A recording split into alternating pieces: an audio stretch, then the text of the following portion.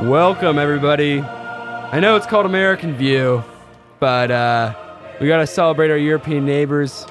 Or not our European neighbors, excuse me. We're not celebrating Europe today, Ben. Freudian slip there. Our British neighbors. We're celebrating Britain today, aren't we, Alex? And why is that? Yes. Tonight, the UK, Yeah, that's right. after 47 years, is leaving the European Union. How about that? How about that? Who would have said that 5 years ago? Now, we've been waiting to say that for a couple long of years time. now, since the referendum, of course. When was the referendum? The referendum was on June 23rd of 2016, Wow. a long time ago. So it's a big day, guys. We have a lot to talk about. On behalf of the entire crew here, I'd like to say welcome to American View, where Hillsdale meets the nation. I'm Ben Dietrich, along with my colleague, I'm Alex Nestor. Alex Nestor, and our producer here, Andrew Nels, in the studio as well. We are so happy to be with you on this Friday. It has been one heck of a week, guys, and I'm so glad we get to break it down for you. So we're going to talk about it all today. We're going to talk about impeachment. We're going to talk about the fact that for the first time in 4 years, the United States life expectancy is increasing. That means that also for the first time in several years, I think it's 3 years, the amount of drug overdose deaths is finally on its way down. There's still a lot of work to be done, but we're going to talk about all of that here on American View. Thank you so much for joining us. Make sure that you follow us on Facebook. You can follow us, American View WRFH, to make sure that you stay up to date with all our episodes. We're going to be following all of this, the rest of the impeachment, which we hope will be over, or at least I hope, later tonight or in the early hours of tomorrow morning. More on that later on in the show. Let's talk about impeachment right now. Before we discuss it, or not, excuse me, impeachment, Brexit. Before we discuss it, you got to hear Nigel Farage. And my co-host in the studio here, Alex, she actually got to interview him. Yes, I did. So this is going to be pretty cool. A year ago. Mm-hmm. So we're going to talk about that interview. We're going to talk about it all. First, though, you got to hear Nigel Farage's speech. He was a representative at the EU, the European Union, and he got to leave for the last time earlier this week. I believe it was yesterday. You have to hear this. It's great. The European reaction is hilarious. And, it just, I know we're not British anymore, but I wish I could be British I'm for British a day. for today. We're British for today. All right. I am. All right. For sovereignty, we go to Nigel Farage at the EU Parliament. Thank you very much. So this is it, the final chapter, the end of the road. A 47-year political experiment that the British, frankly, have never been very happy with. My mother and father signed up to a common market, not to a political union, not to flags, anthems, presidents, and now you even want your own army. For me, it's been 27 years of campaigning and over 20 years here in this Parliament. I'm not particularly happy with the agreement we're being asked to vote on tonight, but Boris has been remarkably bold in the last few months, and Ms von der Leyen, he's made it clear, he's promised us there'll be no level playing field. And on that basis, I wish him every success in the next round of negotiations, I really do. But the most significant point is this. What happens at 11 p.m. this Friday, the 31st of January, 2020, marks the point of no return. Once we've left, we are never coming back, and the rest, frankly, is detail. We're going, we will be gone. And that should be the summit of my own political ambitions. I walked in here, as I've said before, you all thought it was terribly funny. You stopped laughing in 2016. But my view has changed of Europe since I joined. In 2005, I saw the constitution that had been drafted by Giscard and others. I saw it rejected by the French in a referendum. I saw it rejected by the Dutch in a referendum. And I saw you in these institutions ignore them, bring it back as the Lisbon Treaty and boast you could ram it through without there being referendums. Well, the Irish did have a vote and did say no and were forced to vote again. You're very good at making people vote again, but what we've proved is the British are too big to bully, thank goodness. So I became an outright opponent of the entire European project. I want Brexit to start a debate across the rest of Europe. What do we want from Europe? If we want trade, friendship, cooperation, reciprocity, we don't need a European Commission. We don't need a European Court. We don't need these institutions and all of this power. And I can promise you, both in UKIP and indeed in the Brexit Party, we love Europe. We just hate the European Union. Yes. It's as simple. That's a great line. Oh my gosh. We'll continue here in a second, but wow. What a way to away with words. Now, you wait till you hear the European reaction to this. The clapping you hear, just for those of you who haven't seen the video, that's all the rest of the British representatives in the EU Parliament behind them. Now, you got to hear what happens. We're going to tell you as it's happening. This part is great. That. So I'm hoping this begins the end of this project. It's a bad project. It isn't just undemocratic, it's anti-democratic, and it puts in that front row. It gives people power without accountability. People who cannot be held to account by the electorate, and that is an unacceptable structure. Indeed, there's an historic battle going on now across the West, in Europe, America, and elsewhere. It is globalism against populism. And you may loathe populism, but I tell you a funny thing, it's becoming very popular. And it has great benefits. No more financial contributions, no more European Court of Justice, no more common fisheries policy, no more being talked down to, no more being bullied, no more Guy Verhofstadt. I mean, what's not to like? I know you're going to miss us. I know you want to ban our national flags, but we're going to wave you goodbye. Boy. And we'll look forward in the future to working with you as sovereign. Okay, so you can't hear him right now. His mic's cut off. They just turned off his microphone. Now, this is very ironic. I just want to put out there because the EU notoriously has some very strict hate speech laws. So, of course, they have to shut off the mic of Nigel Farage. How dare he challenge the EU? But what is happening here, in fact, is the entire British delegation is now waving British flags. How dare they? And wearing British flag ties. They're wearing British flag ties. And get this. You're not allowed to bring in your nation's flag to the EU Parliament. It's against the rules. Who came up with that rule? I want to know. If you guys find out, tweet at me, Ben_DIETV. Let me know. You'll get a free prize. Well, I bet no one voted on it. I bet the British people didn't vote on that. This is government without consent. Yes. Without consent. And now listen to the head of the parliament. I don't even know what her title is, but I'll claim ignorance on this one. I'm not ashamed of it. Let's keep going. If you disobey the rules, you get cut off. Could we please remove the flags?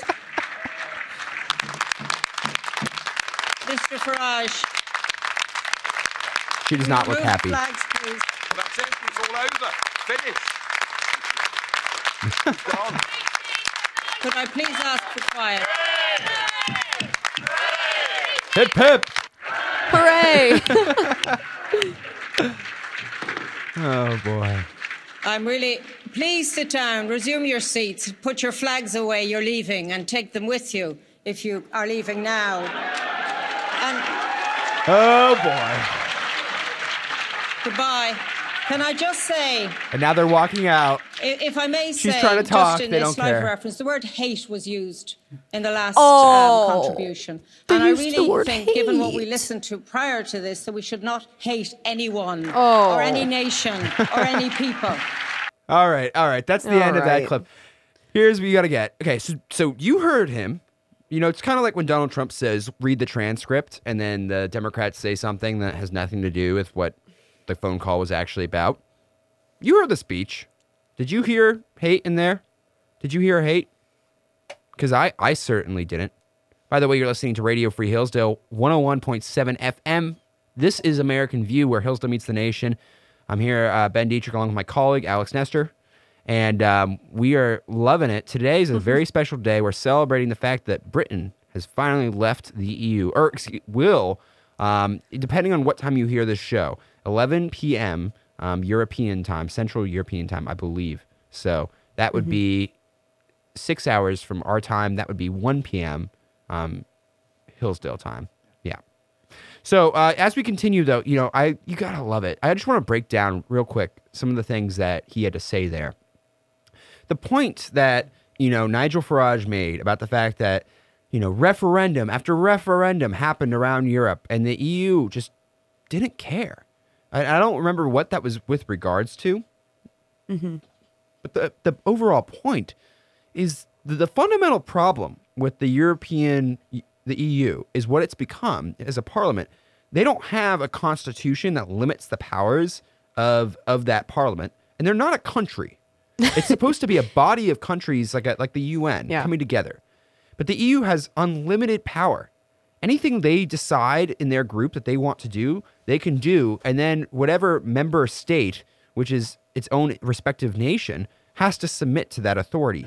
The sovereignty of an individual nation doesn't matter.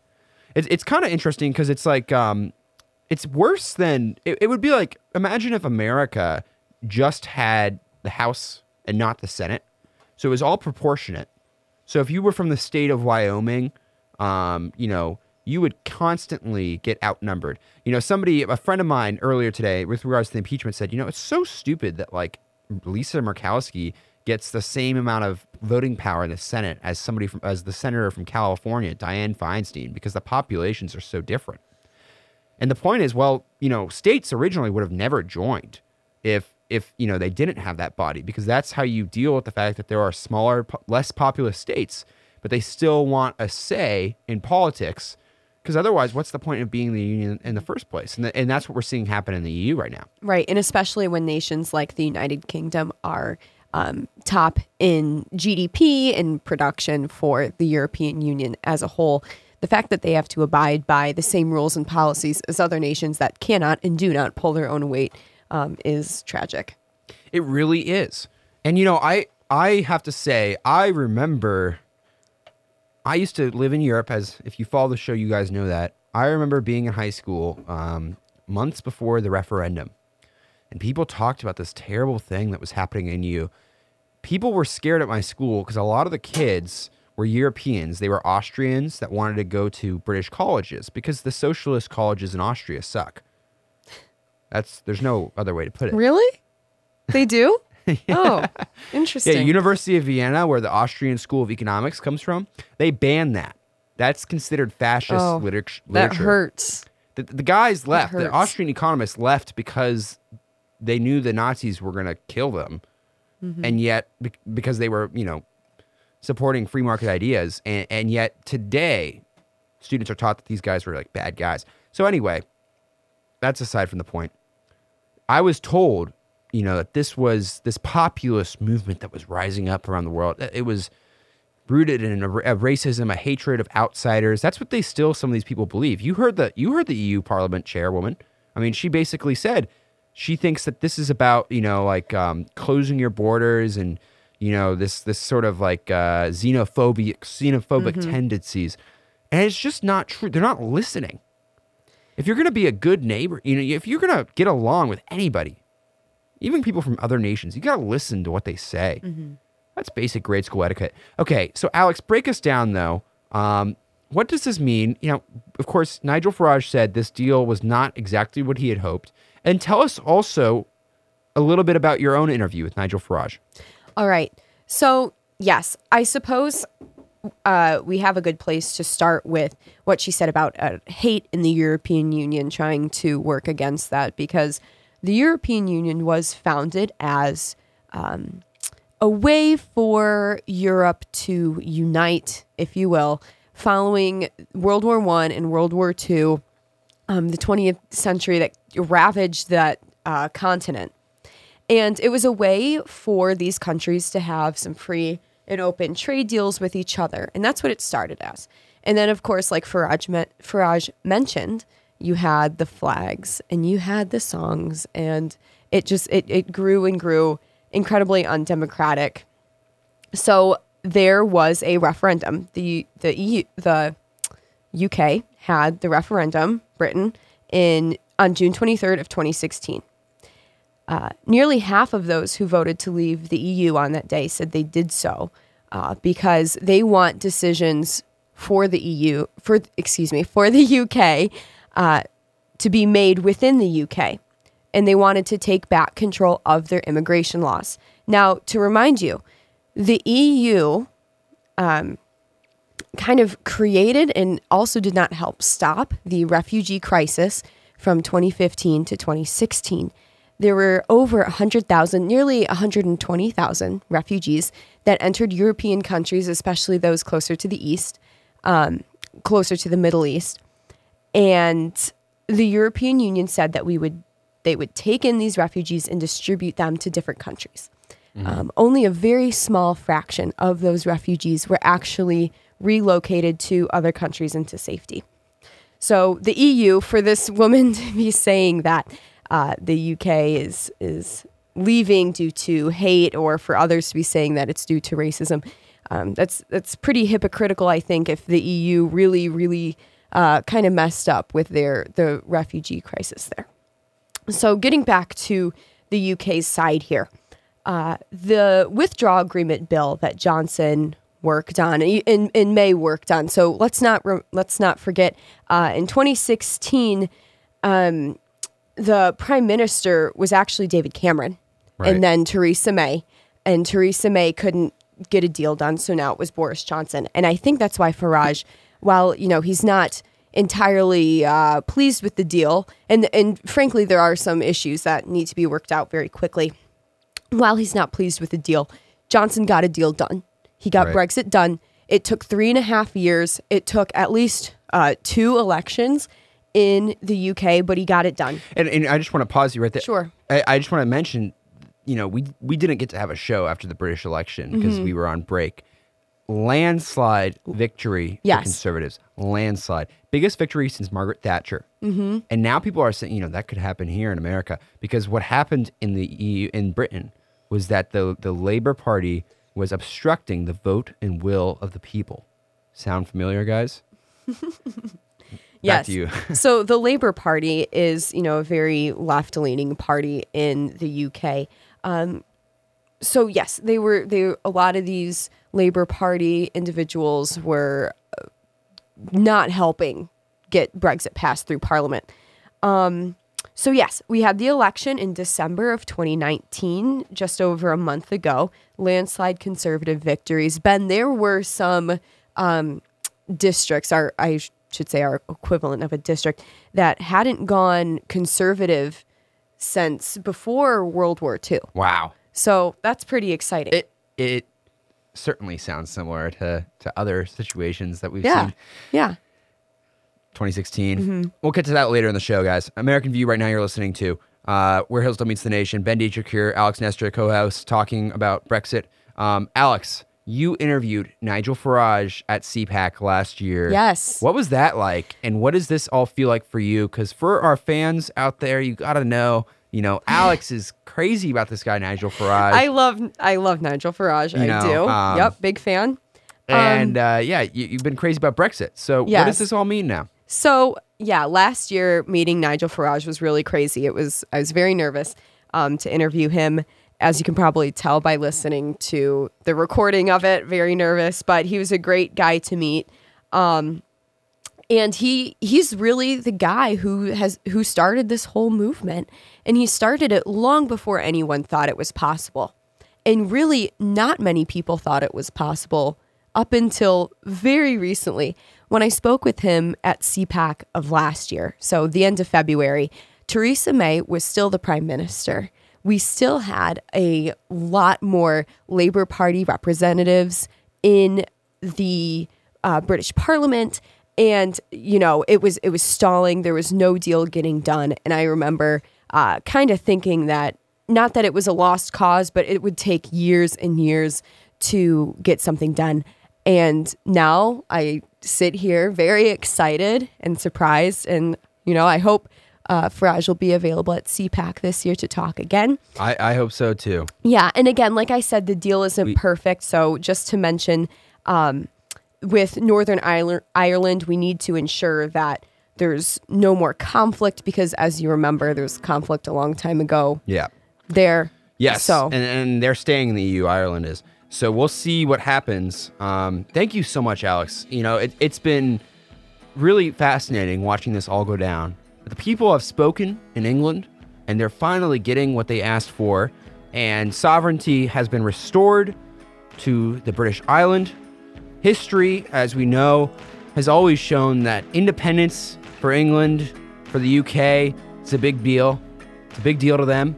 And they finally went out. I think Winston Churchill would be proud, as is a lot of people here at Hillsdale College. Thanks for listening to American View. Ben Dietrich here with Alex Nestor and Andrew Nell, our producer. We'll be back after this short break. This is Radio Free Hillsdale, 101.7 FM.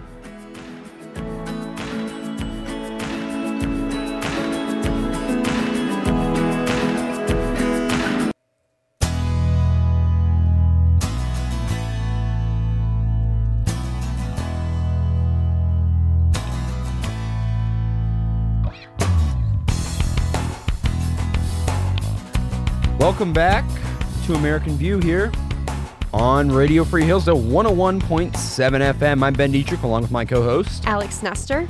And Andrew Nell is in the studio as well. Good to be with you on this Friday, January 31st. It's the last day of the month. But I gotta say, I was talking with Andrew before this, and he made the point. He said, Ben, it feels like this month of January has been like 3 months. And he's right. Because the president has gotten so much stuff done. We have seen basically what could be the end of the impeachment trial. So much has happened in the world. There's been so much to talk about. We're going to go through impeachment here in just a second. Look, guys, this is a big day. Impeachment could be ending. The president could be acquitted by tonight. We're going to find out more about that as we go on. But before we do that, we were talking about Brexit because that's the other big story. At 1 p.m. our time, Britain leaves the European Union. Alex Nestor had a couple more points to make. If you missed the first half, make sure you check us out on Spotify, Apple Podcasts, online, American View, WRFH. Alex, tell us what we missed. So there's just a couple of points that need to be made given this Brexit deal. So the deal is very costly.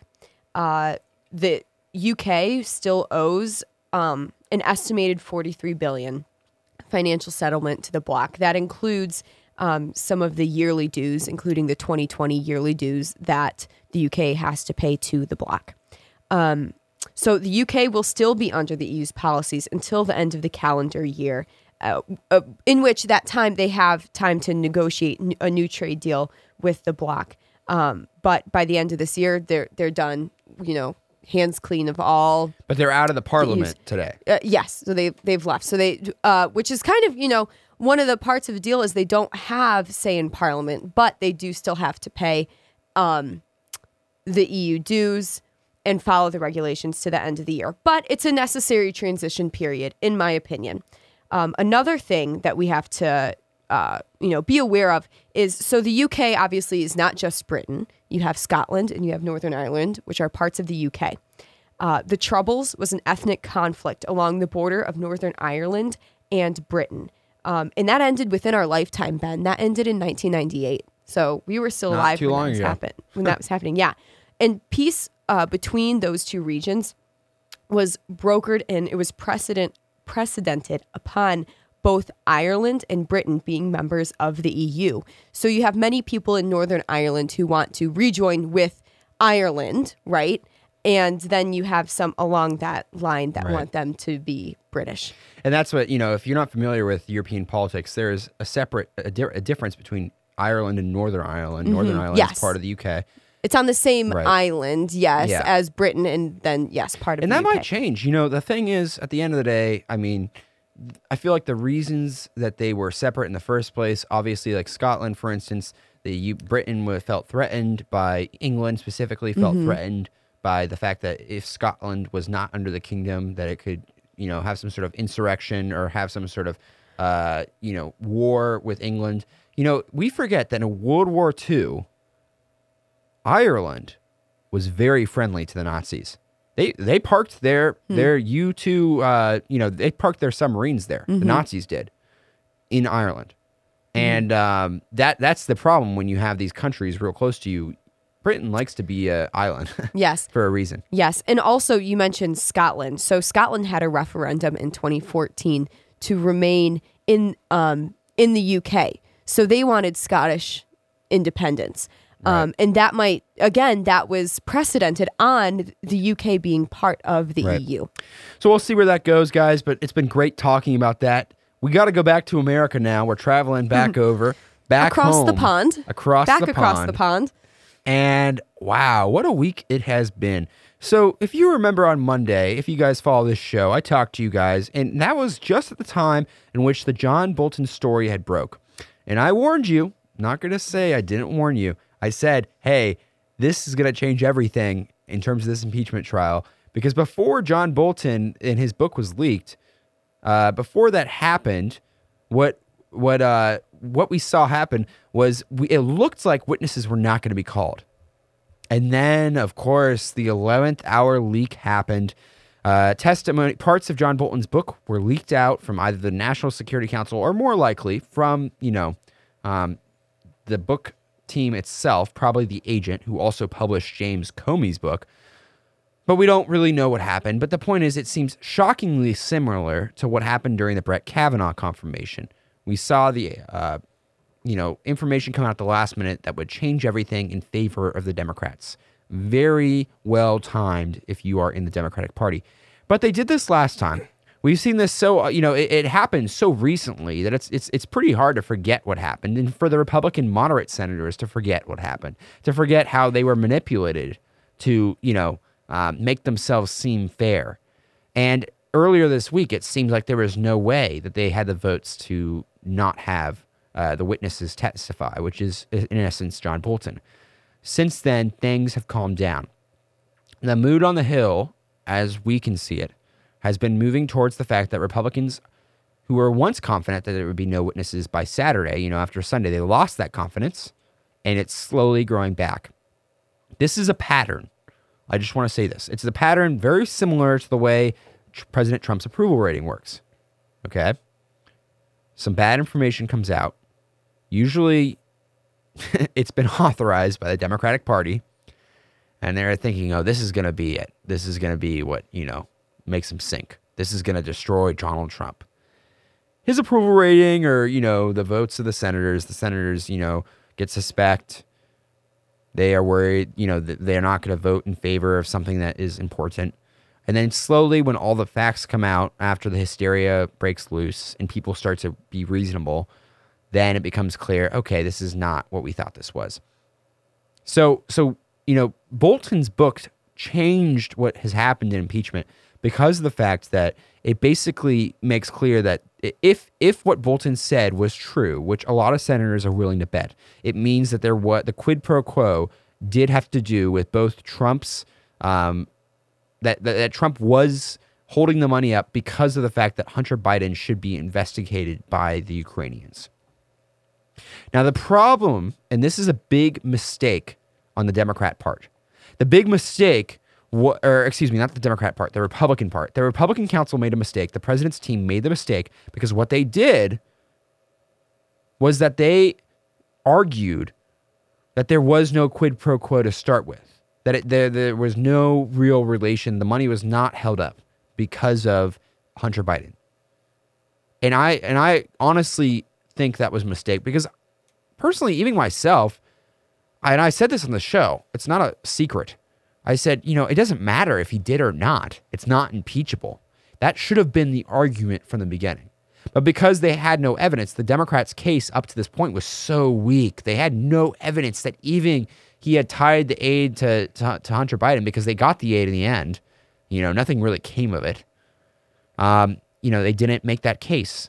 And that was a mistake. They couldn't have known what was going to come out since then. They probably made the decision to argue their case after the House had finished all their investigations. They hadn't subpoenaed Bolton. And quite honestly, I just want to point out something, guys. Suzanne Collins, she's a senator from Maine. She asked the question earlier this week during the questioning. She said, why did you not subpoena John Bolton? My answer is this. I'm willing to bet money that, Nancy Pelosi knew about this John Bolton thing. Because look, we already know Adam Schiff knew about the whistleblower. They waited for the convenient time. Now, some stuff has happened about that since then, but we're going to get to the witnesses in just a second. I just want to point out to you with regard to what has happened recently with Rand Paul. Rand Paul today in his questions has made the point about this whistleblower, and this goes back to the Schiff thing. Rand Paul has made the point that he asked a question today. He asked whether or not the whistleblower had coordinated for a long time to impeach Donald Trump. And the Supreme Court Chief Justice Roberts would not take his question. Here's Rand Paul explaining why he should have. In a proceeding, I think it's very important whether or not a group of Democratic activists, part of the Obama-Biden administration, were working together for years looking for an opportunity to impeach the president. With that, I'll take a few questions. Yes. All right, so the guy who's the whistleblower, what you need to know is how this thing all started was with a whistleblower who whistleblowed about this call and told Adam Schiff, and then it went through the official chains of command. Because if it would have gone straight to Adam Schiff, it would have been, against the rules, and it would have never, made the light of day. This guy, we're pretty sure his name is Eric Ciaramella. He's a CIA operative. And he has been in the White House since the Biden time, and the Obama time. And the reason I say Biden is because a photo has come up just last night. And this photo depicts Ciaramella sitting next to Joe Biden in a room in the White House, in the vice president's office in the Eisenhower Executive Office building. And in this photo, he's actually meeting with Ukrainian officials, ironically, which suggests that he could have even had, participated in the wrongful acts that possibly Biden and Hunter Biden, his son, committed with regards to the corruption. But it also reminds us that this guy, Ciaramella, had political motivations. And according to stories earlier this week, which we talked about on the show, there's a good chance that Ciaramella, it sounds as though, according to reports, Ciaramella has been plotting since Trump came into power to find a way to impeach him, and they've been looking for the right evidence to do so. This is a big deal. Rand Paul asked a question about it. Justice Roberts did not want that question to come to the floor, most likely because he thought he was going to give up the name of the whistleblower. But we'll see where that goes. So I just wanted to inform you on all of that. I don't think much will come of it in the next day or so. But what we're going to discuss now with the rest of the American View crew, we're here, this is Radio Free Hillsdale 101.7 FM. You're listening to American View, where Hillsdale meets the nation. I'm here with Alex Nestor, our co-host, and Andrew Nail, our producer. We're going to go through all of us now, and I want to ask everybody what they think. Are witnesses going to be called today at, after 1 p.m.? And they're going to have some closing arguments. Then they're going to vote on whether or not they should call additional witnesses, which would be John Bolton. And should they be called? Two different questions. So to make you guys all understand what this means is today at 1 p.m., the Senate is going to reconvene. They're going to have about 4 hours of closing arguments. At the end of those 4 hours, they are going to vote on whether or not they should have they should have additional witnesses. If they vote to have additional witnesses, that means this trial will continue into next week, possibly beyond that. If they say no, which was the predominant thought on Saturday, and until John Bolton's book Revelations came out, that's what we thought was going to happen.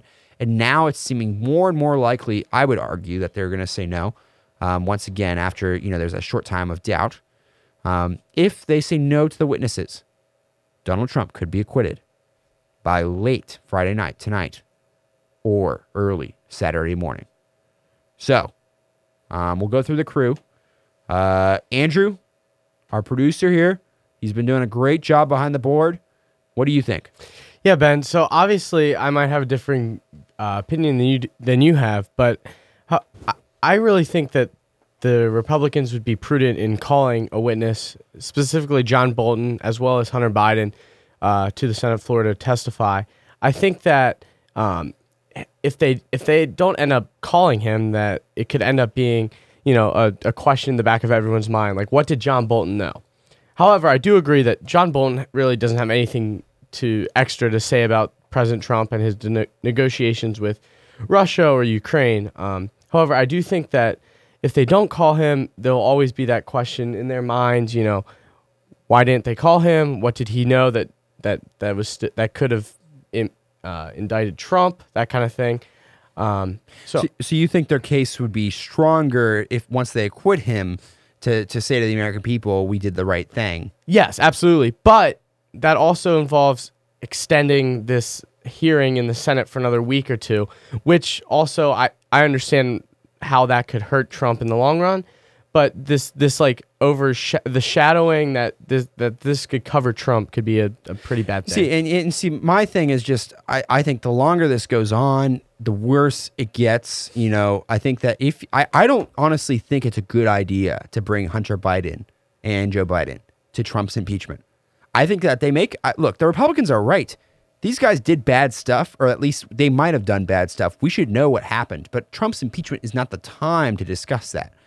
And while they want to bring it in, because look, this whole thing, I think, is a waste of time. I don't think the president was wrong to have said, you guys should see what happened with Hunter Biden. We're pretty sure, you were looking into criminal activity until we told you not to. We want to know why. That's, the big thing tonight. The ultimate point that is being made, the question that everybody's asking themselves is, can a president have both a political interest in a foreign policy and the interest of the nation? Can you have the same thing? And I would argue, if the interest is valid, your political interest is probably going to be the same as the interest of the nation. That makes you a good statesman if they're aligned. Because, let me give you a simpler example. It's in your political interest to get reelected. Just if you were, FDR to, I was going to say fight the Nazis, but the point is, if that was in his political interest and he was also fighting the Nazis, it would be a good thing. If a thing is actually good, it should be, those two interests should align, is the bottom line. Yeah, I'm just going to end with the fact that I think I have full confidence in Mitch McConnell. I think he's going to do the right thing. He's proven himself again and again during Trump's presidency as an expert negotiator and always choosing the right path. So I guess I will end with never doubt Cocaine Mitch.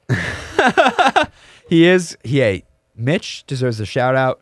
We've been fortunate enough to have him here at the college. He's received an honorary degree of Hillsdale College. So as an honorary alumnus, I say from one future alumnus to another. Good job, Mitch. You've done a great job. Alex, what do you think? All right. Not on Mitch. Yeah, I mean, Mitch McConnell, he's all right. In one hand... All right, come on. Yeah.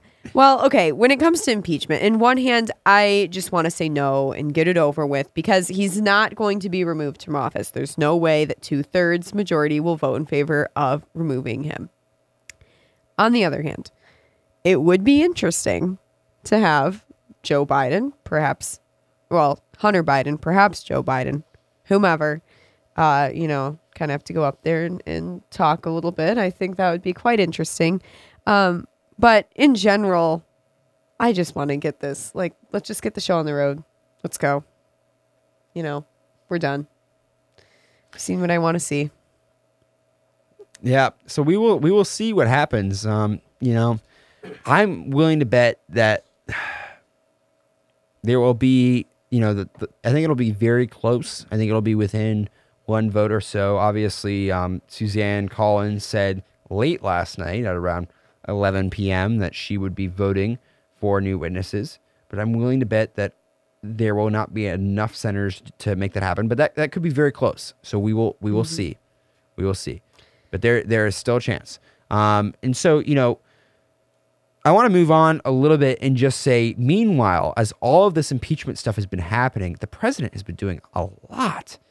And wow, I mean, first, this, to say this month has felt like 3 months is so true, because when you look at what's been happening, just this week, USMCA signed, done, delivered. China trade deal, signed by President Trump. It will go, of course, to the Senate and House, likely to pass. That happened a couple of weeks ago.